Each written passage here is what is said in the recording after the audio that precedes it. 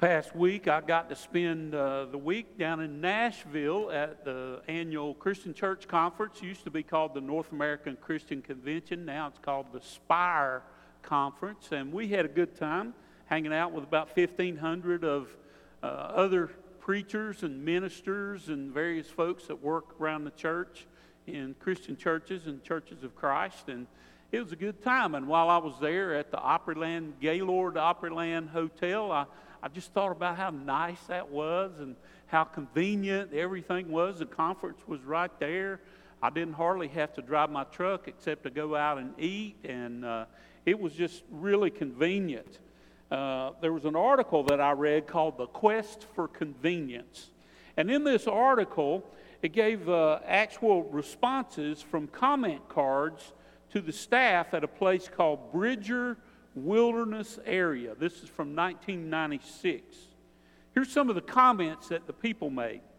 The trail needs to be wider so people can walk while holding hands.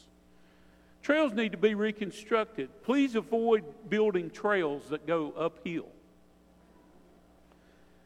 Too many bugs and leeches and spiders and spider webs. Please spray the wilderness to rid the areas of these pests. Call Orkin, I guess. Please pave the trails so they can be snowplowed during the winter. Or how about this one? The chairlift needs to be in some places so that we can get to wonderful views without having to hike to them. A small deer came into my camp and stole my jar of pickles. Is there any way I can get reimbursed? Escalators would help on steep uphill sections. Yeah, let's just install an escalator out on the trail. And my favorite one of all, a McDonald's would be nice at the trailhead. You know, some people are just looking, even when they're out in the wilderness, they're looking for convenience. We live in this convenience-crazed world. But sometimes even in church, people want to make it all about their convenience. They want to make it about them. But if you read the Bible, it points to us caring more about everybody else than caring about ourselves. To making things better for others. Some churches, I would think, rather than call it a church service, S-E-R-V-I-C-E, they should call it a church serve, S-E-R-V-E, us, U-S. Because people want to make it all about them. We're going through this series called Disciple. And in this series, we're talking about what a genuine, devoted disciple of Jesus Christ looks like. How they behave, how they act. And we've been going through several topics as we go through this. We've talked about the fact that Jesus wants devoted disciples and that He wants those disciples to worship together, to come together for worship. He wants those disciples to grow spiritually. And today we're going to pick up on this idea that Christ wants His disciples to serve humbly. He wants them to look to other folks and to serve them. We started out talking about the commitment to follow Christ. And Jesus said, deny yourself and take up your cross and follow me. And so that's part of this worshiping together, growing spiritually, and today serving humbly. And the question I raise is, how should I understand my place in the church? Well, before we can understand our place, we have to understand what the church is. Colossians 1:18 said, He is the head, that is Christ, of the body, the church. Ephesians 5:23 says, Christ is the head of the church, His body. So the church is the body of Christ. And look at what he says in 1 Corinthians 12:27. Now you are part of the body of Christ, and each one of you has a part in it. We all have a part in making the church what it's supposed to be. William Temple, in the 19th century, a church leader, said the church is the only cooperative society in the world that exists for the benefit of its non-members. And that's a big part of what the church is about, to reach out to people that don't belong to it and to serve them. And to do that, we have to be a healthy body. You know, a healthy body is active, it's growing, it's vibrant. I don't think Christ planned to have a sick body. Now, there may be some people within the church that are physically sick or mentally sick or even spiritually sick. But where there is unity and we pull together as one body and we serve one another, grace covers over a whole lot of weakness. Today, I want you to think about your place in the body of Christ as we go through this message called Serve Humbly. Turn with me to Romans chapter 12. If you have a Bible there's a Pew Bible, page 920 in the Pew Bible.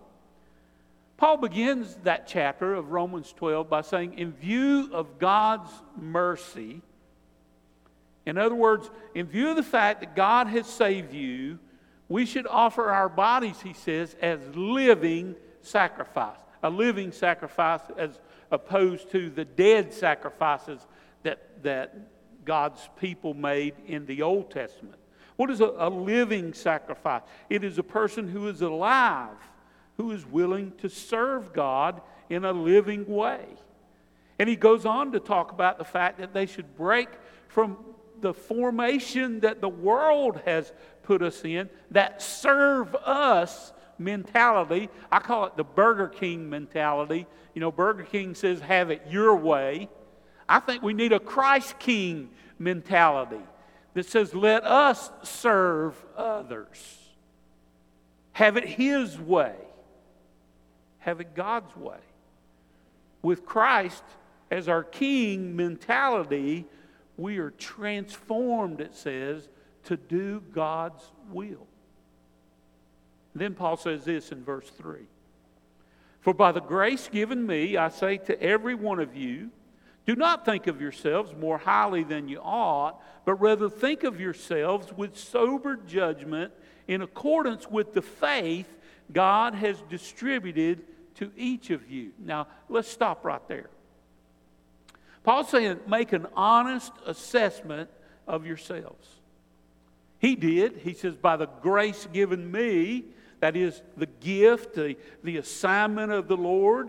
He had been called to be an apostle, to go and spread the gospel. He traveled all over the known world at that time to establish churches and lead people, often in the face of trouble and hardship. Despite the fact that he had previously persecuted the church, God had called him now to go and take that gospel message all over the world. And he had become a leader in the church. He says, don't think of yourselves more highly than you ought to. That would be conforming to the pattern of the world, as he talks about in verse 2. Don't make it about me when I come to church. Don't say, I want it my way. I don't care what everybody else wants. Rather, think about what is best for the church. What's best long term? How do I follow the leaders of the church to make the church a vibrant place for others to come to? Paul says, think with sober judgment. That means honest judgment of yourself. What is your motive? Is it my will or is it God's will? And he says, in accordance with the faith God has given you. They're probably not talking about saving faith, but rather the faith, the confidence that you have in the gift that He's given you to use to serve Him. Back in the 1940s, there was a man named Irving Olds. He was the chairman of the board of U.S. Steel Corporation, a rather large corporation in that day.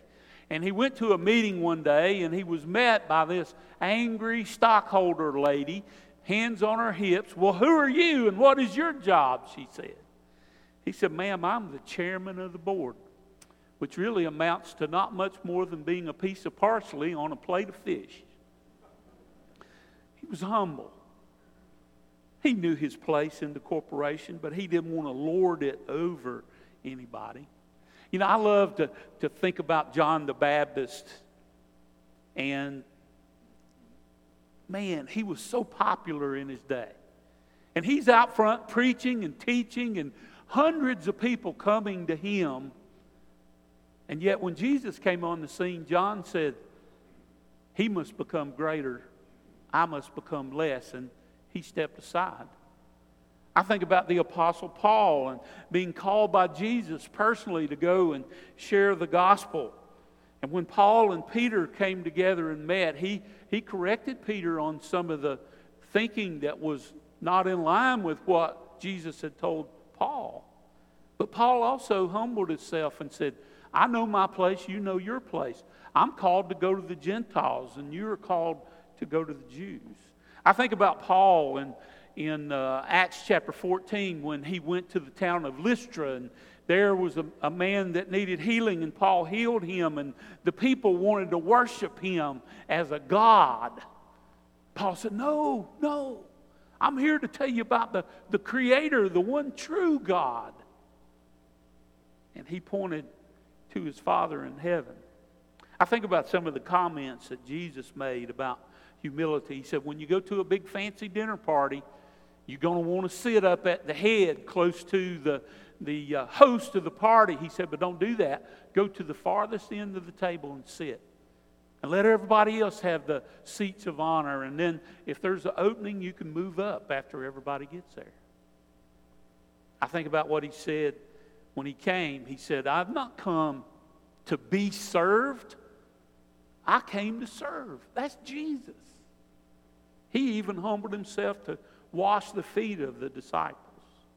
In Matthew 18:1, the question was asked, who is greatest in the kingdom? And Jesus said, I tell you what, unless you become like a little child and humble yourself, you will not enter the kingdom of heaven. It's humility that God calls us to. We need to take an assessment of ourselves. Where am I at? Am I arrogant in the kingdom, or am I humble? Am I seeking to do God's will? Don't think more highly. Think clearly about God's call on you. Then look at verse 4. For just as each of us has one body with many members, and these members do not all have the same function, so in Christ we, though many, form one body. Each member belongs to all the others. So understand that we are part of something bigger than yourself. You know, we're all just parts of a big body of Christ. There's no such thing as a Lone Ranger Christian. It's not about me, it's about we. If you're in your Bible, go ahead and turn to 1 Corinthians chapter 12.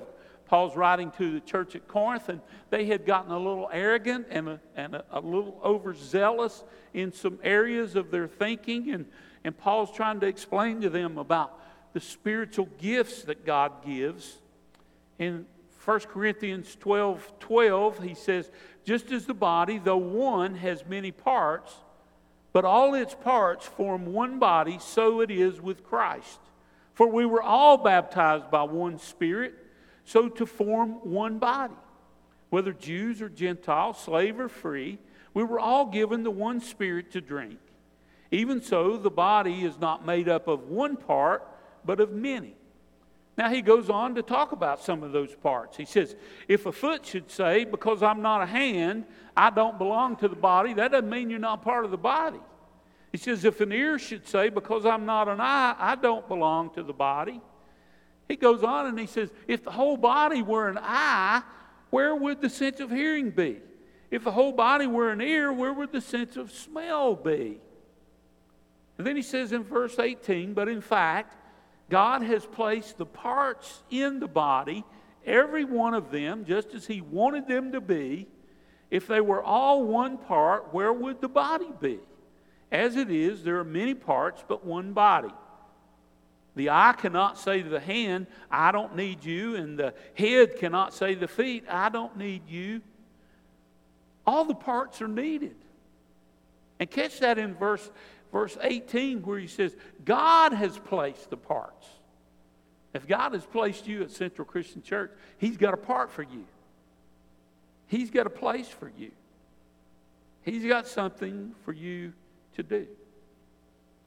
While I was down at the hotel there at the conference, I got up early a couple of mornings and went on a walk, just to get some steps in and get out before the crowds were out there. I usually got up and went about 6:30 in the morning, and I was walking one day and I came to this escalator and it was not working.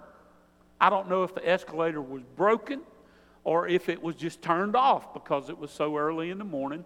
But I climbed those steps. An escalator can never be broken. It can just not be moving.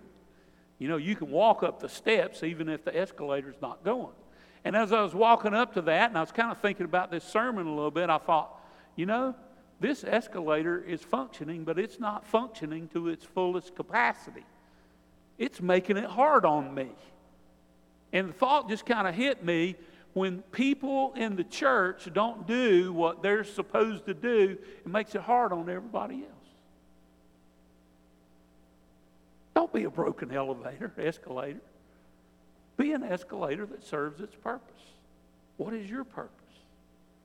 We belong to one another, Paul said. We're dependent on one another to function as this church. Neither should we get the big head and think that I'm so important that without me, that church can't function. Kyle Idleman is a preacher at Southeast Christian Church, and in his book, Not a Fan, he talks about a church that he planted. And he was a new preacher, and he said, I worked so hard. I was working 70 hours a week. I worked as though everything depended on me. And my wife came to me one day and said, Kyle, you need to take a day off. Your family needs you. And he said, I can't. I've got so much to do, and the church needs me. I can't take a day off. He said he got to where he was just wore out, but he was working. He was losing sleep. And he said, one night I had a dream, and I woke up, and I told my wife, I dreamed last night God was laughing at me. What does that mean? He said, I didn't figure it out for a long time. And about 5 years later, he was moving into a new house, and he was pushing a desk. It was the last piece of furniture. And he's pushing the desk across the floor, and he could barely budge it. And his little 4-year-old boy came up beside him and started helping him. He wasn't much help, but they were pushing and barely budging this desk. And he said, then all of a sudden, his little boy stepped back and put his hands on his hip and said, Dad, you're in my way. Kyle said he started laughing, and then he realized why he dreamed God was laughing at him. Because he had been trying to do everything on his own, just like that little boy thought he was the one pushing the desk. We can get the big head and thinking, nothing won't work without me. We have to realize that as we do serve in God's kingdom, we're just assisting the one who can push the desk. Now look at verse 6. We have different gifts according to the grace given to each of us. If your gift is prophesying, then prophesy in accordance with your faith. If it is serving, then serve. If it is teaching, then teach. If it is to encourage, then give encouragement. If it is giving, then give generously. If it is to lead, do it diligently. If it is to show mercy, do it cheerfully. So accept your role in the mission of the church. All Christians have a spiritual gift. Once again, back in 1 Corinthians chapter 12, verse 4 says there are different kinds of gifts, but the same Spirit distributes them. There are different kinds of service, but the same Lord. There are different kinds of working, but in all of them and in every one God is at work. Now to each one a manifestation of the Spirit is given for the common good. What that means is the Spirit gives each of us a spiritual gift that we can use in the church. In Ephesians chapter 2, verse 8, that famous passage says, for by grace you have been saved through faith. And this not from yourselves is a gift of God. God gives you the gift of salvation. Verse 9 says, not by works. So we don't get saved because of the work we do.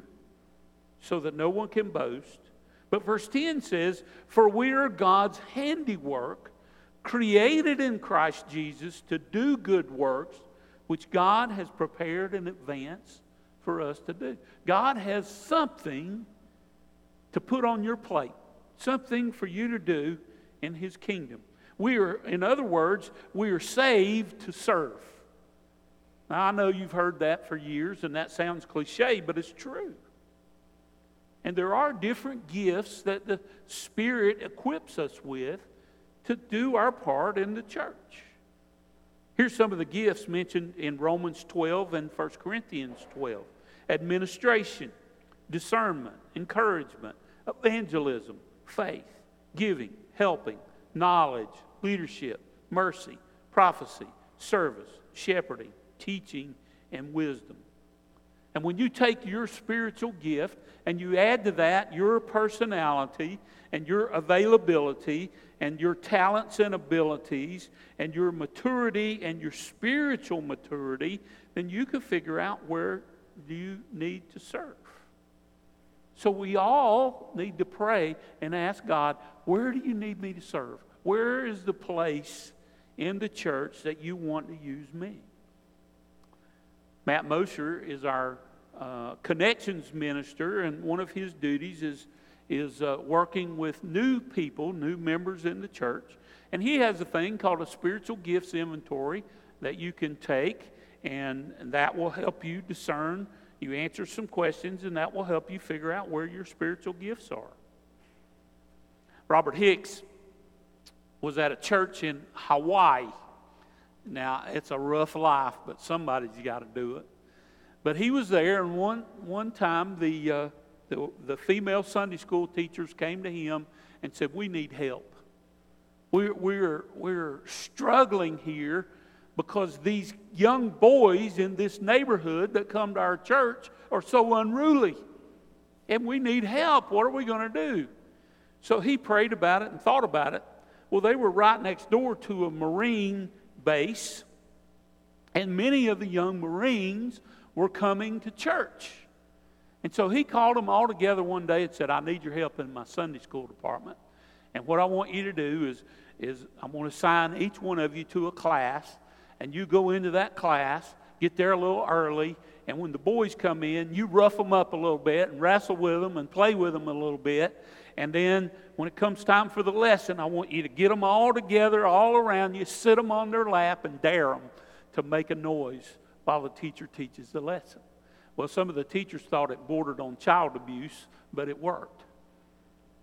The boys got roughed up a little bit, but when it came time for the lesson, they sat with their Marine buddy and they listened intently to the lesson.